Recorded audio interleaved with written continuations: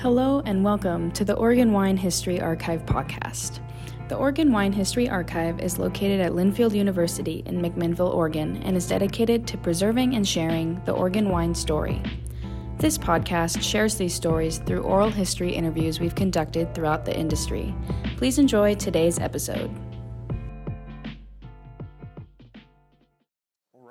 My name is Rich Schmidt. We're here with Justin Litwin today. We're at Woodhall Vineyard in Monroe. It's January 24th, 2024.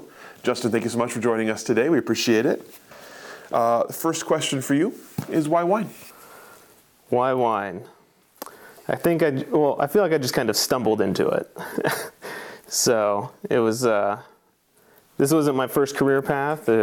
Originally I was in the Navy and I was on submarines. And so when I was there, I was really thinking about what I enjoyed in life and what I was looking for. And I was into home brewing and being outside, but being on a submarine, you don't get to be outside very much. So, and that kind of led me down the path of looking at different degree options for when I got out. And originally I was looking at fermentation sciences, and then that kind of started leading me down the path of looking at different options within the food science degree, and then at Oregon State, and then it's like, oh, they also have the horticulture side of the viticulture and enology program, and it's like, oh, that's more classes outside and less math, so let's do that. And so that's kind of how I got into wine, because before that I had never even really drank wine or had no connection to it. And so then started doing that, and even the first couple years in college, I wasn't that into wine. I was just like taking classes I enjoyed, and I was like, this is great. And then as soon as we got into the winemaking classes, that's when I really got into it, because I started meeting more people that were also going into the industry or coming from the industry, and getting to do tasting sessions with everybody and meeting this great group of people, and getting to experience wines from different regions, and just learning a whole lot about the whole product and kind of the ethos of the industry, I guess, and the kind of people that occupied the space. And that's when I really started to enjoy my decision. And before that, it was kind of like, oh, is this what I want to do? Yeah, so that's kind of how I got into wine. Snowballed into just getting opportunities and taking them and seeing where those led. And so it's like, oh, do you want to come work in the lab as a student position at the university, working on applied viticulture with Patty Skinkus, the state viticulturalist. And so then I went and did that, and getting more onto the viticulture side, and then that kind of turned into this opportunity to get a master's degree. And so went and pursued that and did that, and then just kept chasing opportunities. Opportunities kept popping up, and it's like, yeah, I'll go do that. And then that's kind of how I ended up here now. All right, we'll come back and take you through all that. So you mentioned obviously life before all of this. So tell me about where you were born and raised, and kind of the path that led you into the Navy. Yeah, so I was born and raised in Astoria, Oregon, so on the very northwestern tip, right at the mouth of the river. And my family there is really involved in the fishing industry, and so I worked in fish processing. My whole family worked in fish processing. So that's what I grew up doing, working on the river and working around boats, and kind of just, I didn't do too great in high school, so then it was like, well, I can't do this forever. And so what am I going to do next? And I was looking at different opportunities in the military, and kind of settled on going into the Navy. And so I went and did that. And so I went from the far west coast to the far east coast. So I was stationed in Connecticut, and I was halfway between Boston and New York, and that opened up a lot of different experiences for me to have. So got to spend time in the big cities, and I was from a small town, and got to do that, and then figure out kind of where I wanted to be, as long as figuring out, what I wanted to do and what I enjoyed. Tell me about life on submarines. Life on submarines was challenging, fun, but it was really fun for most of the time.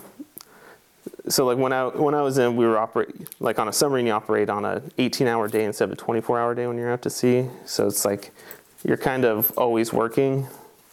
So it's like you do 6 hours on watch, and then you have 6 hours of off going, and that's when you do maintenance and other things. Because I was a mechanic, and so it's like we always had maintenance to do, or things would come up, and we got to go do that, and then you have 6 hours to sleep, and then you just rinse and repeat. And then that was when you were out to sea, and then when you came into port, you were on like a 3 or 4 day schedule. So like every third or fourth day, you had to stay overnight. So it's like you don't get a lot of time off, or like, so you'd work your normal work week, and then like every 2 out of 3 weekends you'd have to work. And so it's like you get pretty wrapped up into the whole life. But it was a really nice sense of camaraderie, because you live with your friends, you're working with them, you go do things together. Like, it's really like a family, because you kind of just do everything together. And so kind of, and that's another thing that kind of has translated into my experience so far in the wine industry is like all my friends, like I work with my friends, I go do things with my friends. We don't live together, which is probably for the best, but. Before we kind of move on to the next phase of things, you mentioned this kind of the submarine life, get kind of wrapped up in it. Any particular interesting stories or memories from that time that stand out to you? I don't know, lots of different things, but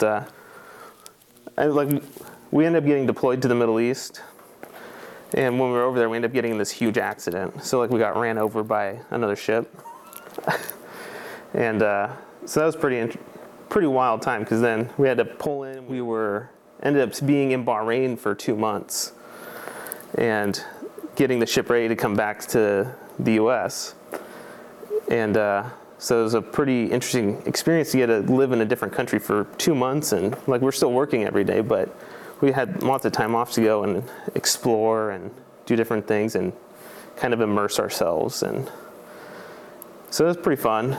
And then other than that, just like all the times that I got to spend in New York, going to different museums and going out and doing different, I don't know, all kinds of weird things. So lots of fun experiences. You know, we used to go to hockey games all the time too in Boston. That was like one of our big activities in the wintertime. It's like let's all carpool to Boston, buy scalp tickets, and go to the hockey game. We found out the farther you sit back, the more fun you have, because that's where all the diehards are. So, yeah. So those are some of the fun things that we got to do. But then there's lots of challenges too, lots of breakdowns. And So you mentioned you're a mechanic, right? So you're constantly dealing with that kind of thing, I imagine. Yep. So stuff would always break, and I was a non-nuclear mechanic. So everything that didn't have to do with the reactor or the propulsion system, we had to deal with. And so there was only maybe a dozen of us, and we had to do all the mechanical work for the boat that wasn't the reactor related. And so it was quite busy, because everybody else is like electricians or computer people, and we were just kind of the knuckle draggers is what they called us.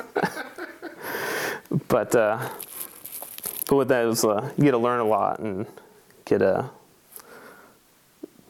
learn how to manage time, but also how to just power through jobs. And it's like this has to get done, otherwise we're not going out to sea, and if that happens, somebody's going to be very angry. So it's kind of just instills the spirit of working hard and working together to accomplish like big projects. And then after our accident, we went into the shipyard, and we were there for 2 years. And since a lot of the components they had to shut down and replace were mechanical, like we were really busy. We were working with shipyard workers to take out whole systems in the boat. So got to learn a lot there, and learn how to work with different people and from different agencies, and kind of how do their systems interact with our systems for like safety and project management and stuff like that. So coming out of that, you mentioned you were kind of looking for things you wanted to do and found yourself. So why did you choose Oregon State? What was your initial, what did you think you would be doing with your life? Well, I wasn't sure. And I kind of chose Oregon State because I'm from Oregon. But also, they had a really good fermentation science program. And so that's how I was originally looking at Oregon State. And then I started exploring the different degree options and trying to figure out the best fit for me before I even started. So that was one thing about going to college a little bit later in life, is like I already had a lot of ideas of what I enjoyed and what I was looking for in a career. So as you got into the wine classes and started to kind of you mentioned kind of finding your cohort, finding your people there. Tell me about starting to learn about wine and what was exciting about it compared to other things you had learned and studied. The exciting thing about learning about wine was just how different every wine is and the complexity behind it. And I guess now what I enjoy about making wine and kind of what led me down this path of wine versus beer is the more I learned about it, the more I learned it's like a uncontrollable it's like controlled chaos.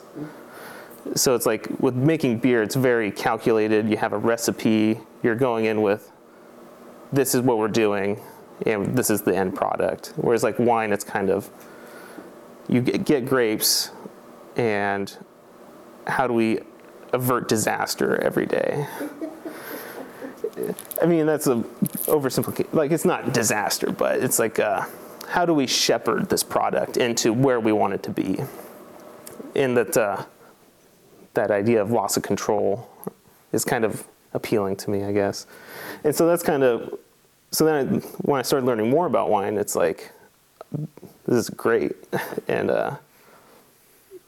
that's what I found exciting about wine. And then, yeah, just learning about all the different cultivars and different winemaking styles and the things you can do to take a grape to the final product without actually, like, you have an ingredient, grapes and yeast, and how do you use that along with techniques to achieve your goal? Like, because you're not making major amendments to like different compounds of the grape. Like, you're not using, which is, I find very interesting. It's very fun, especially when you're making like wines from a single variety.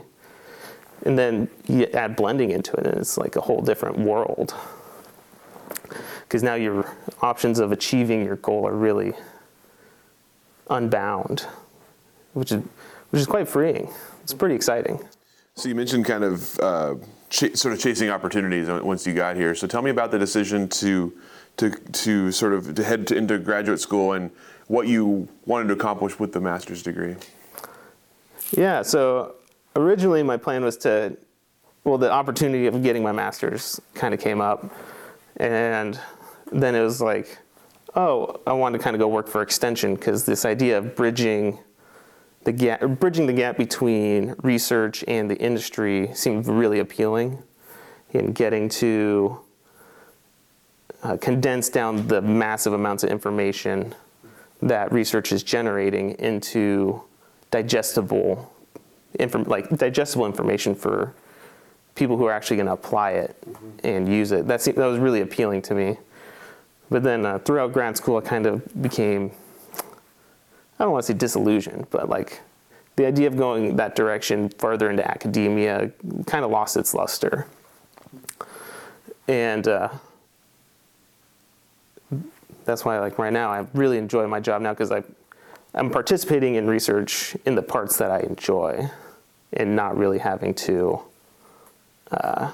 worry about the other issues with it, you know? So it's like, don't have to write as much, don't have to do all these other minutia of the day-to-day. Like, I just get to help people implement their plans.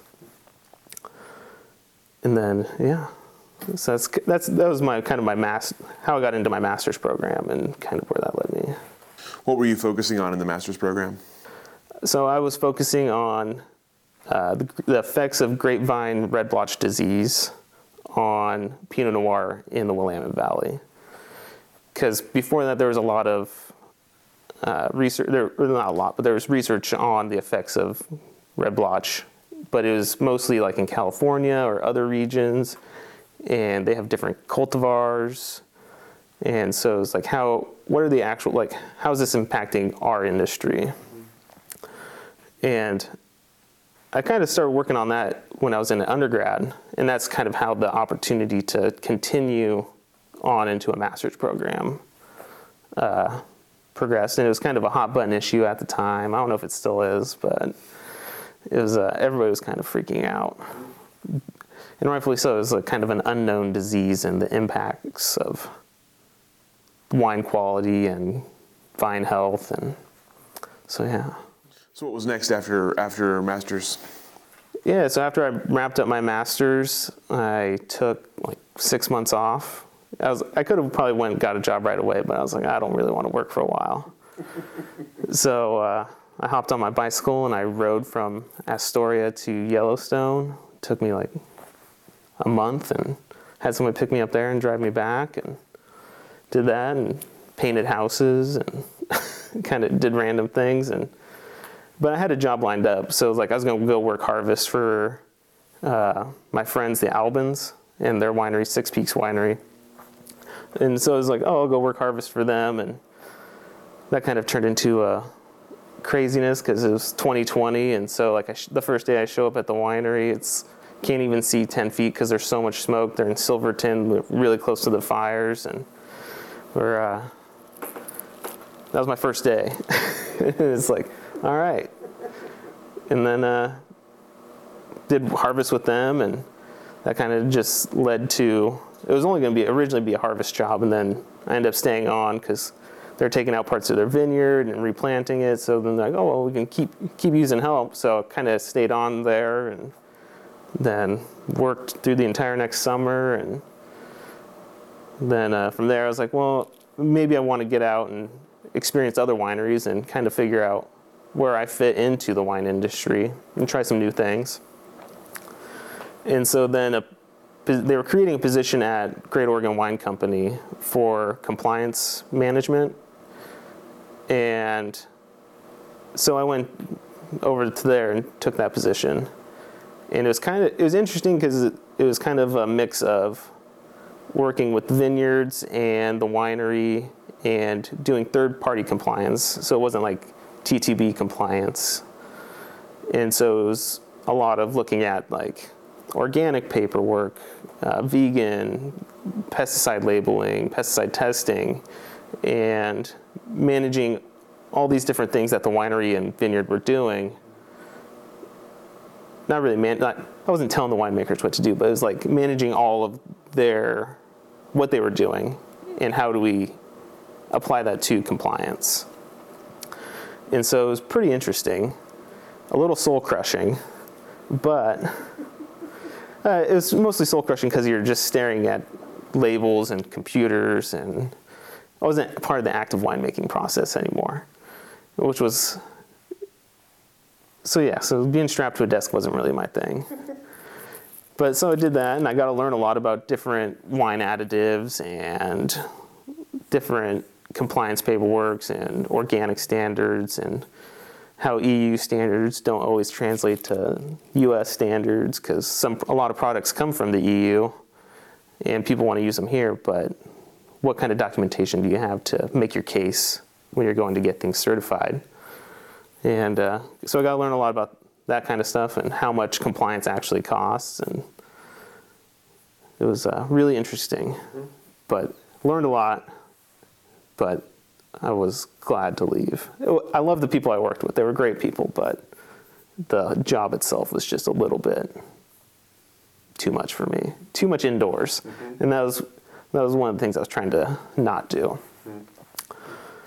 And so as I was working there, then this position opened up here at Oregon State. And this was a position I kind of never thought would open, because it's kind of there's only one person that gets to be the vineyard manager for Oregon State. And the person who was here before me was here for a long time. And so it was kind of just happened to be all occurring at the right time. And I was like, applied and came down and interviewed, and it's like, oh, this is kind of what I see the vineyard being and how we can move things forward. And so it was really good. And then when I got hired, it was also kind of a change in how the structure of the vineyard is, or like as far as like personnel wise. Mm-hmm. So like, because the OWRI, the Oregon Wine Research Institute, kind of wanted more like they wanted to encourage more research here. And so when I started, they kind of picked up the torch and like, we're going to help fund this position. So we have a full-time vineyard manager there. And in doing that, like the OWRI faculty get to come here and they don't have to worry about fees. They know the place is going to be taken care of. And so that way we kind of streamline and encourage research here. And I really enjoyed that. That was the direction they were going. And knowing that they're making, not just the OWRI and the wine industry, but the college is making investments, and everybody's kind of working together to keep this going and kind of encourage more use. Mm-hmm. And so then I got the job, and I was really happy to be a part of it. And now I'm here and working with the researchers to implement their goals, and I'm trying to continue to make things better, and how can we incorporate more students into the process of being here. And because I think that's going to be an important part moving forward, is how do we keep people interested in the wine industry? Mm-hmm. And how do we attract more students to Oregon State? Because that's one thing that I feel like we're kind of lacking on, is like, it's a very scientific approach to viticulture and enology, and the hands-on aspect sometimes gets lost in the student engagement with our facilities and other personnel. And so how can we facilitate that? And so yeah, so like now, like we haven't had a student worker here for several years, like since I've worked here at least. And so we just got done going through the hiring process of getting a student. So now we're gonna have a student worker here again, and they'll be good. So, and then the Food and Fermentation Club comes down, and we donate fruit to their club so they can make club wines. And so it's all these little things that I'm trying to like get more students to come down here and engage with what we have going on. And so it's still a work in progress. There's still a lot of ways I can try to get more students down here, especially with like clubs. They have a lot more flexibility than the classes, like especially since we are so far away from campus. That's one of the big challenges, is how far away we are. And yeah, so it's really, really good in that aspect. And then constantly figuring out where we can improve the vineyard, and is the other aspect of my position, and kind of how I want to manage it versus how it was put in. Because some of these blocks were put in the oldest blocks here were put in 1976. And so, and it's kind of like, how do we refresh these to make them more suitable to the way we manage the vineyard now? Because now we have mechanical leaf pulling and mechanical hedging and all these other things. And vines weren't really planted with that in mind. And they're kind of getting to the point where they're, almost 50 years old.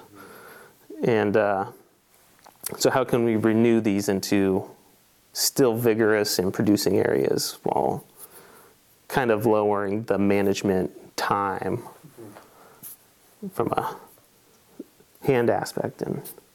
But then we also have new things going in all the time. And so like we have our new Chardonnay and Riesling blocks, and last year was the first year we got fruit off the Chardonnay, and it was turned out really good. We got it, so that was its third leaf, and we ended up getting about a ton to the acre, and so it was really exciting. It's like, oh, we're starting to get more land coming online, and then it's like, what's next?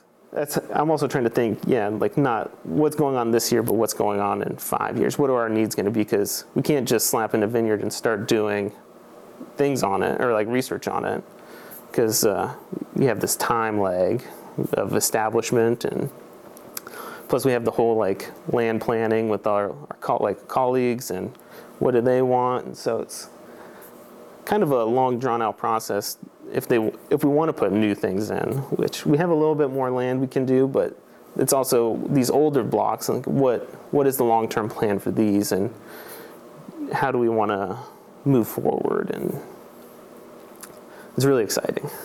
So you mentioned the oldest blocks, 1976. Give me a little kind of like capsule of the history of the vineyard. How did it come to be Oregon State's vineyard, and what are kind of what has been kind of the use of it up to now? So originally it was planted by Frank and Betty Baines, in Woodhall. It's actually called Woodhall III Vineyards, and so the Baines family is from like Britain, and so they had estates there, like long history, right? And their estate there was like Woodhall Estate, and so they kind of kept that tradition alive, their long descendants, and by naming their different places Woodhall, and so that's how this ended up being Woodhall III Vineyards. And so he managed it, and they had almost everything planted here, so it's like way more grapes were planted here before. And it's kind of interesting when you look at the old maps of what they actually had planted. It's like, wow, you guys were really living on the edge, stuffing things into every nook and cranny. But and so he managed it kind of like as a U-pick, and selling fruit to home winemakers and things like that. And then in the 80s, so it was like 1986 was the first year that Oregon State had it. And the Baines donated the property, as well as a couple endowments to help support what was going on. And so it started out with just a little bit here and a little bit there that we were operating, and Frank was still managing the rest of it. And over time, OSU just kind of took more and more, and now it's all OSU, and it has been for quite a while. And Frank and Betty are still here. They're buried at the top of the hill. We have a cemetery. And so it's kind of evolved. And then originally the OSU was still doing U-pick and selling to small people, and we've kind of just transitioned into more of working with an industry collaborator to offload a lot of our excess fruit, which has been really helpful, and they've been really accommodating so far, which has been nice. So as Oregon State started to kind of take over more and more and kind of push, tell me about the sort of the research aspect of it, and what point does it become more of a research vineyard, and what does that mean? What does a research vineyard actually look like? So I don't know what the original research projects that they started in the 80s were, but they started eventually taking out blocks to put in designed blocks. So like, because in a research vineyard you have to have replication, whereas like you don't have to have in a normal vineyard, because for statistical analysis and to come to results you have to replicate your trials. And they were doing different things. So they had a rootstock block to test out rootstocks, and the first one was planted at the bottom, and at some point that got taken out, and then in the 1990s, I think it was like 97, but I'm not totally sure, they planted another rootstock block, and so it's like 18 different Pinot Noir rootstocks, and 9 different, so it's 18 different rootstocks on Pinot Noir, 9 different rootstocks on Chardonnay, Merlot, and Pinot Gris. And so then that's replicated 5 times up the hill. And so we ended up with like an acre of this rootstock trial. And they were doing research on that when they were establishing it. And then recently in the last, when I was finishing my master's is kind of when they started moving back in here. And so Dr. Skinkis has really kind of taken up the torch on looking at different rootstocks in established vines, because like the original trial was looking at it in like young vines, but now these vines are 20 something years old, and there's been a lot more interest there was a lot of interest in the industry about what do these look like long term. And so she's kind of been down here doing a lot more work, and it's been really exciting. And and then we also have like another like example of like the way a research is different than like a normal vineyard is we have like a trellis trial and spacing trial going on with the USDA. And so like they're looking at different spacings with vines and different trellis types and how these affect quality, and I don't even know what else. They're looking at a lot of different things, and it's pretty exciting. And even like just from my perspective of like, because I get to work with it all the time and see like the way these different systems work. It's been pretty interesting to kind of figure out what I like and what they're trying to do. And like, I know I've definitely formed my opinions on the different trellis types in the vineyard. Like, oh, this works and this doesn't work. But so yeah, and then we also are growing grapes for research wines, because we're not just accommodating viticulture research, we're also accommodating the wine research. And so like the Riesling block we put in, they wanted an aromatic white to make wines out of for research wines. And so that's how the Riesling block got planted. And so there's lots of different components to a research vineyard. So for your role as a manager of a research vineyard, how does it differ from being a vineyard manager at a non-research vineyard? What is different about your sort of day-to-day or week-to-week job? It's just a lot more coordination, because what I might be doing in non-research areas, they might not want done in their plots. So it's kind of a lot of coordination of management tactics.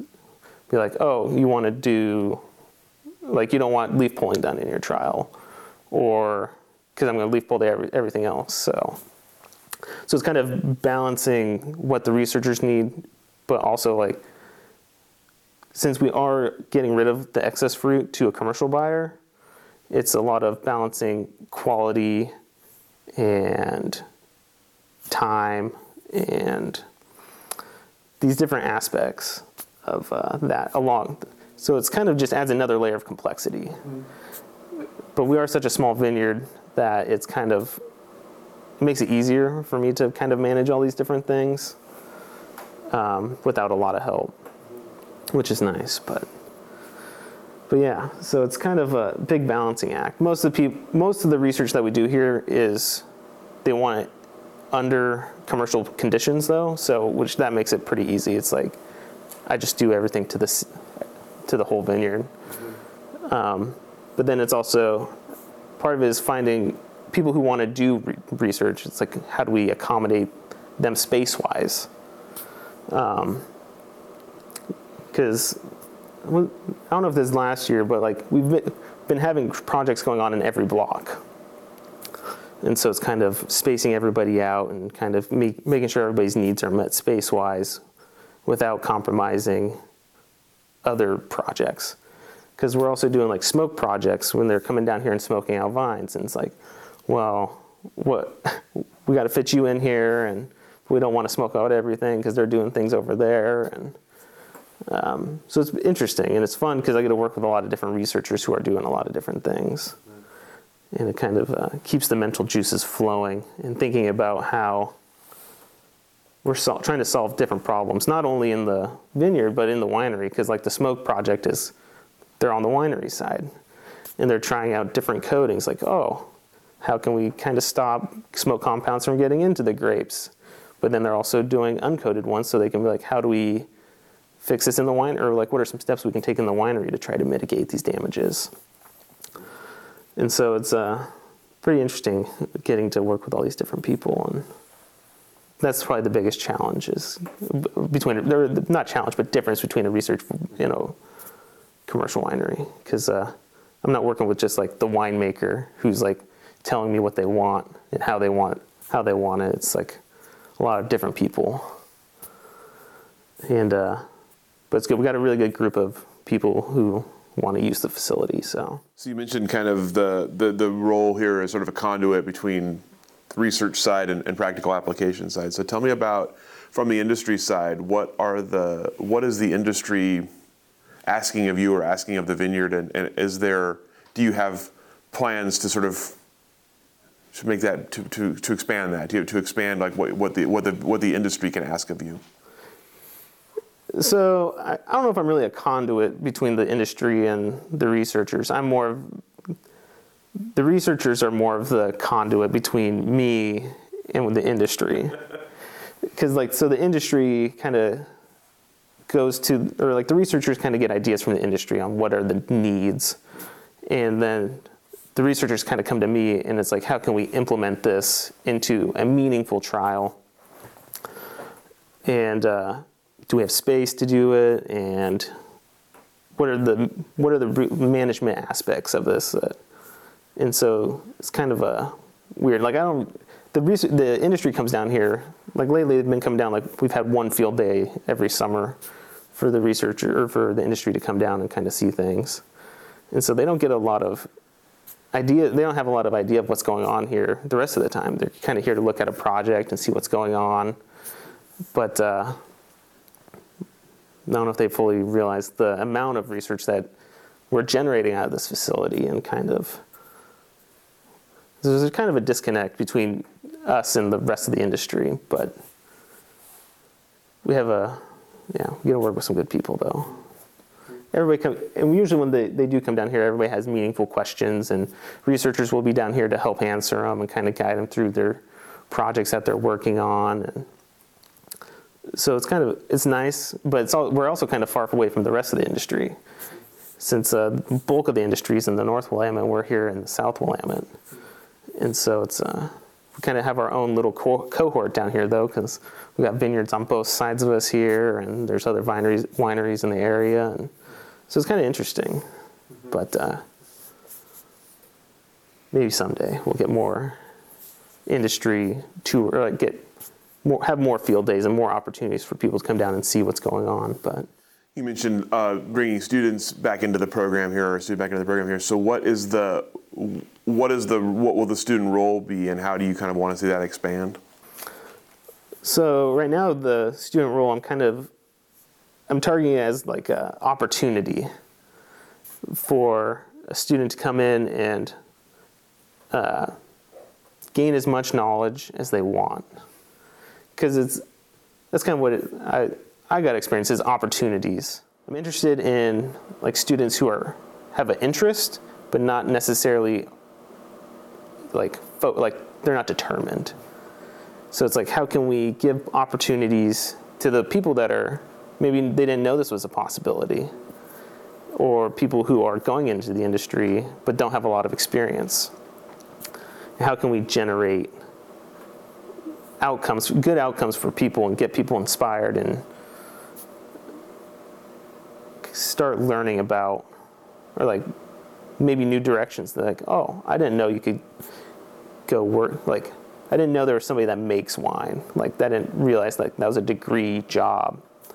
Or somebody who manages, like grows wine grapes. Like that's just a luxury crop. So it's like, these are jobs that are out there, and a lot of people just don't think about it, I guess, and kind of bring a student on is how can we generate opportunities for not only like exposing more people to it, but generating opportunities and learning different aspects of it. And so I'm pretty excited about having a student come down and have them go through and just be part of the day-to-day operations, and like, oh, we're going to prune today because that's what we're doing every day. Or we got to go and do shoot thinning, or oh, I need you to go mow. Have you run a tractor before? Here, learn how to drive a tractor. And so it's gonna be good. So when we were talking before the interview started, you mentioned your own sort of personal wine project going on here. So it's obviously dabbling in some fermentation still. So tell me a little bit about that and about what you've got going here.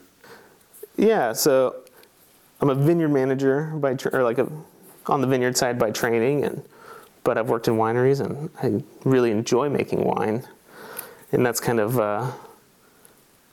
how I keep this project going. And so I've got a couple barrels different wines going right now from Chehalem Mountains is some of the fruit, and some of the fruits from here, and fruit from kind of different places.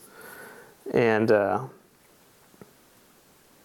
just kind of a way to keep my fermentation hobby. Well, my fermentation hobby is getting a little out of hand. So I don't know what to do with all this wine. And so, but I enjoy the winemaking process, and I enjoy tasting it and thinking about it. And I'm still fairly young in my winemaking career, and so it's kind of how can I learn more about making wine? And luckily, almost all my friends are winemakers, so I get to probe their brains and be like, oh, what should I do? Or can you help me with this? Or can you give me some data on my wine so I know what's going on? And it's really good. Or have them process it for me and help me out that way. And so my friends are keeping my stoke alive, because if I had to do everything by myself, it would be kind of a trudge, because it's quite a bit of wine. But yeah, so it's like right now I've got Pinot Noirs going, and Chardonnay and Merlot and all kinds of weird stuff, and they're all different. So, but it's a good way to keep my spirits high, and hopefully, like, the long-term plan is to continue thinking about it and how can I kind of be more creative with wine, and that's the long-term plan, is figuring out new ways to push the envelopes and think about winemaking from a different direction, and not just the traditional, like, this is what Pinot Noir is, and if somebody opens a bottle and it's not that, they're going to be upset, because it's for me, and so I can kind of do whatever I want. It's very freeing, and who knows? I'm going to get into kegging next, kegging wines, and that opens up a whole different possibility of trying different conditionings, and very excited about it.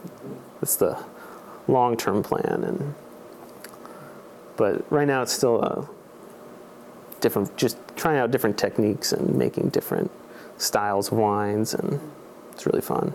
Perfect thing to do at a research vineyard. You got research wine going on in here. Yeah, it's I guess, I don't know. It's a good way to occupy the slower months. So, because like once harvest happens, it's kind of like, well, what do I do now? We still have leaves on the vines, and so it's kind of a good way to fill a little bit of time and get to see what we're actually growing here, and in a context of a finished product. But yeah, I just got to stop being so lazy and bottle some of this wine. So that's the plan. I gotta get these pallet of bottles out of here, taking up too much space. But so with the vineyard, obviously you're still fairly new to this space. Tell me about getting to know this vineyard and all the different things that are going on here, and about starting to plan out, as you mentioned, the kind of the 1, 5, 10-year plan. How have you gotten to know the space, and what have you kind of thought about for next steps here? So yeah, getting to know the space has been pretty interesting. So I've been here through 2 growing seasons now, and done 2 harvests here, and it's kind of figuring out the eccentricities of each little area, because everything's different, and the way it likes to be managed, and also just the different, because we have different trials going on with different things. So like some of it's spur pruned, and some of it's most of it's cane pruned, but we have some areas that are spur pruned, and it's interesting to see kind of like the differences between those, and thinking about the ideas of how do I want to manage, like incorporate those into the future. It's like, which do I prefer? Mm-hmm. What does the fruit look like? The fruit zones look like? What does the canopy look like? And so it's pretty interesting to think about it. And then also, getting to know the trellises, and because they all have their little quirks, because we have wood trellises, we have steel trellises, we got hard wire in parts of it, we have soft wire in parts of it. So it's like all these different, because they were all put in at different times. And there's like an acre here, an acre there. And so, there's all these weird little quirks to it. And it's, fun to think about. But then I think, so like on the trellis side, it's like, well, how do we modernize the trellis? And because some of them are getting quite old and the wood posts are rotting out. And so it's like, well, we got to replace them anyways. And so like, what are we going to do next? And so it's kind of thinking of what's going to be the best option for us. And that's where like the long-term planning comes in, because it's like, well, if we need to replace this whole trellis, are we going to still be doing research on this? Like, what's the time frame of the research that we're going to be doing? And is it worth to limp it along and wait till we just pull that area out? Or do we invest in putting in a new trellis and kind of see what's going on? And so it's kind of, like this balancing act, because we still got budgets to maintain, and it's kind of thinking about, the future and what's the best use of our time and resources, which is how probably most vineyards operate anyways. So it's, we have a lot of the same challenges like in those aspects, and especially with older vineyards. And, and so kind of the future is figuring out what's next and how to update things and get everything into a really solid, steady state. And we're slowly getting there, but there's still a lot of different projects that need to happen, or at least be thought about, and which is fun. But then there's also like, we have whole areas. It's like, well, do we want to plant more? And we got other things that need to come out. Like we have like an acre and a half of olives that have been abandoned, and like, well, I'm tired of dealing with them, so because nobody's doing research on them, so it's they're kind of a pain because they put T-posts everywhere, so you can't mow, and there's giant blackberries, and it's like, well, it's kind of that's one of the things with some of the research that goes on here. Sometimes, like a project will get started, and next thing you know, there's you're left to deal with the aftermath. But that's all right. It's part of it. So let's talk about the Oregon wine industry a little bit. I'm curious about your initial impressions of it as you were getting to know it and getting into it. What were your sort of initial impressions of the wines here, of the people growing and making them, and how have you seen things change in the time you've been associated with the industry? Yeah, so like, I think my initial impression of the Oregon wine industry is in the wines. I really enjoy the wines, Pinot Noir, and I kind of enjoy the light, more acid-driven Pinots. And luckily, there's lots of them out there. But there's a lot of variety in the styles of Pinot that people are making, so which is pretty interesting.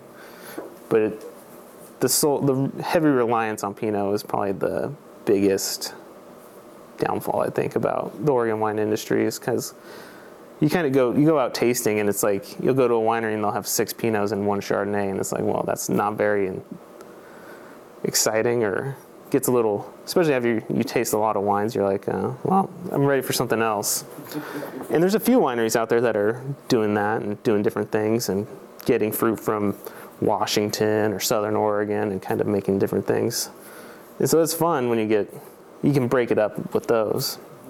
And that's kind of, that's one of the fun things about kind of the Oregon wine industry. There's a lot of sense of tradition, but there's also this sense of creativity and exploring different areas, especially like wineries that aren't tied to vineyards, like, because they can kind of source fruit from different areas and explore different flavors, and they can take their winemaking techniques that maybe they learned somewhere else and apply them to a different cultivar, and you kind of get to experience different things, which is fun, but drinking 6 Pinots at a tasting is kind of boring. And that happens more often than it should, I think. But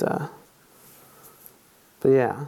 and everybody in the wine industry in Oregon has been super nice, and it's a very collaborative environment, and it's kind of amazing how people, like, when they're having problems, they just call up their friends. It seems like everybody's friends with everybody else. It's like, oh, I have this problem. And they just call somebody and be like, what are you doing to kind of fix this? Or so they're like, yeah, everybody wants to get advice, and most people are willing to give advice and give their inputs, and which is nice, and it's really fun. Everybody's really fun to hang out with too. So everybody brings wine. What do you see happening in the industry in the coming years? You mentioned obviously kind of a heavy reliance on Pinot Noir. Do you see that changing? Do you see other changes coming to the industry? I don't know. I don't know if I see Pinot Noir really going out, but I think more cultivars will come in. But I don't know if Pinot will ever be replaced as the dominant. But even with Pinot being the dominant, I think there's a lot more room for creativity, and I kind of feel like with the amount of growth that the industry has, like, there's room in the space for people to try different things, different expressions. And I think it'll be really exciting once I start finding those people who are making those wines. And there's definitely lots of room for other cultivars to move in, and we're already seeing the growth of Chardonnay in our industry, and maybe someday we'll see 6 Chardonnays and 1 Pinot. No, probably not, but maybe we can get to at least like 4 and 2. But so it's good. I think we're moving in the right direction, but who knows where the future of the Oregon wine industry is, because the way the vines are established in our vineyards and things like that with climate change and a lot of dry farming and lack of water rights, and there's going to be a big shift in how vineyards are managed and how do we manage water, groundwater, and which can lead to different possibilities. Is how do we adapt and overcome and still keep our quality, and making wines is just part of it, and growing grapes is just part of it. And so it's how do we adapt our vineyards to what's coming, and then how do we adapt our wines to that. And so it'll be interesting. And it's going to be, I don't want to say exciting, because nobody wants it, but it might be exciting because it might force change. So the role of a place like this, in that obviously this is going to be a place where people are researching for things like smoke, as you mentioned, obviously based off of 2020's experience, things like diseases that are coming. Are there other things on the horizon that you see this vineyard space and you being used for as the industry is looking at some of those challenges? I mean, yeah, probably we'll probably be implementing a lot more things for the future. I mean, it's already kind of started with like the renewed interest in rootstocks and how those are expressing into these vines that are 20-something years old, and the smoke trials and the different trellis trials. How can we optimize efficiencies? And with the amount of labor that we have, and how do we manage vineyards in a way to coincide with our labor need versus our mechanical abilities, and I kind of think that's going to be the way we're going. Is also maybe we'll probably start exploring. Maybe we'll start exploring different cultivars, and so. But it'll be exciting. I don't know what they have planned. I'm far down the line. They tell me what they want. So, but it'll be good. I'm sure we'll be trying new things and continue exploring what's going on. And I know there's interest in like different ground trials and how they affect grapevine growth, and like different cover crops and even different grasses. Do the different grasses have different impacts? there's been interest in doing some of those trials down here with that, but it's also how do we convince people to come down here and be a part of that. But it'll be interesting.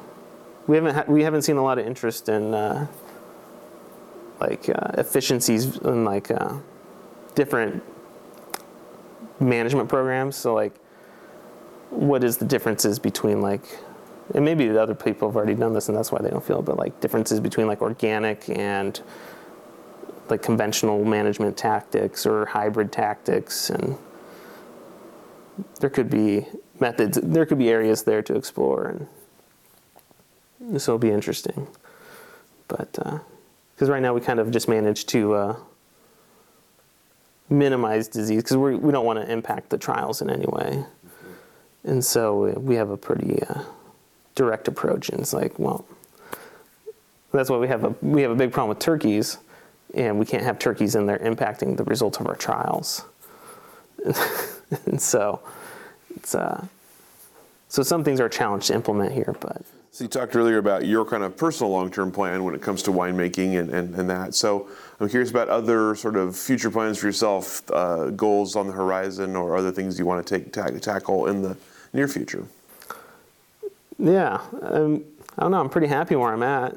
I enjoy I enjoy getting to work with researchers and also growing grapes. And I tell everybody I have the best job in the world. I'm a farmer with a pension, but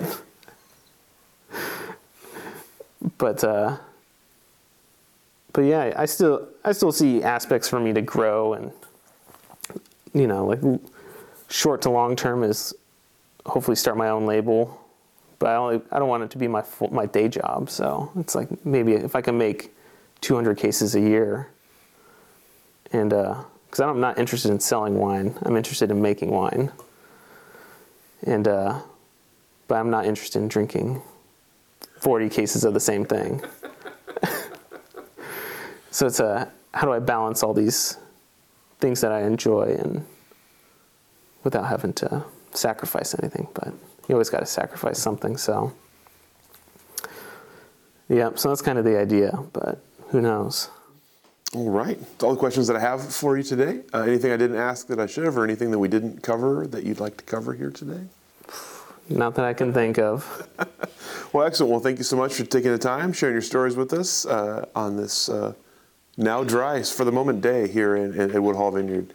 Appreciate your time. We'll let you off the hook. Thank you very much. Yeah, thank you. Thank you for joining us for this edition of the Oregon Wine History Archive podcast. And thank you to all our supporters, partners, donors, and interviewees who have helped make our project a success. Be sure to check out our website at OregonWineHistoryArchive.org for more interviews, photographs, wine labels, and more. And stay tuned for more interviews as we tell the story of Oregon wine. The Oregon Wine History Archive podcast is brought to you from the Oregon Wine History Archive at Linfield University, with a very special thank you to all the Linfield Archive students who have contributed to these oral history interviews over the years.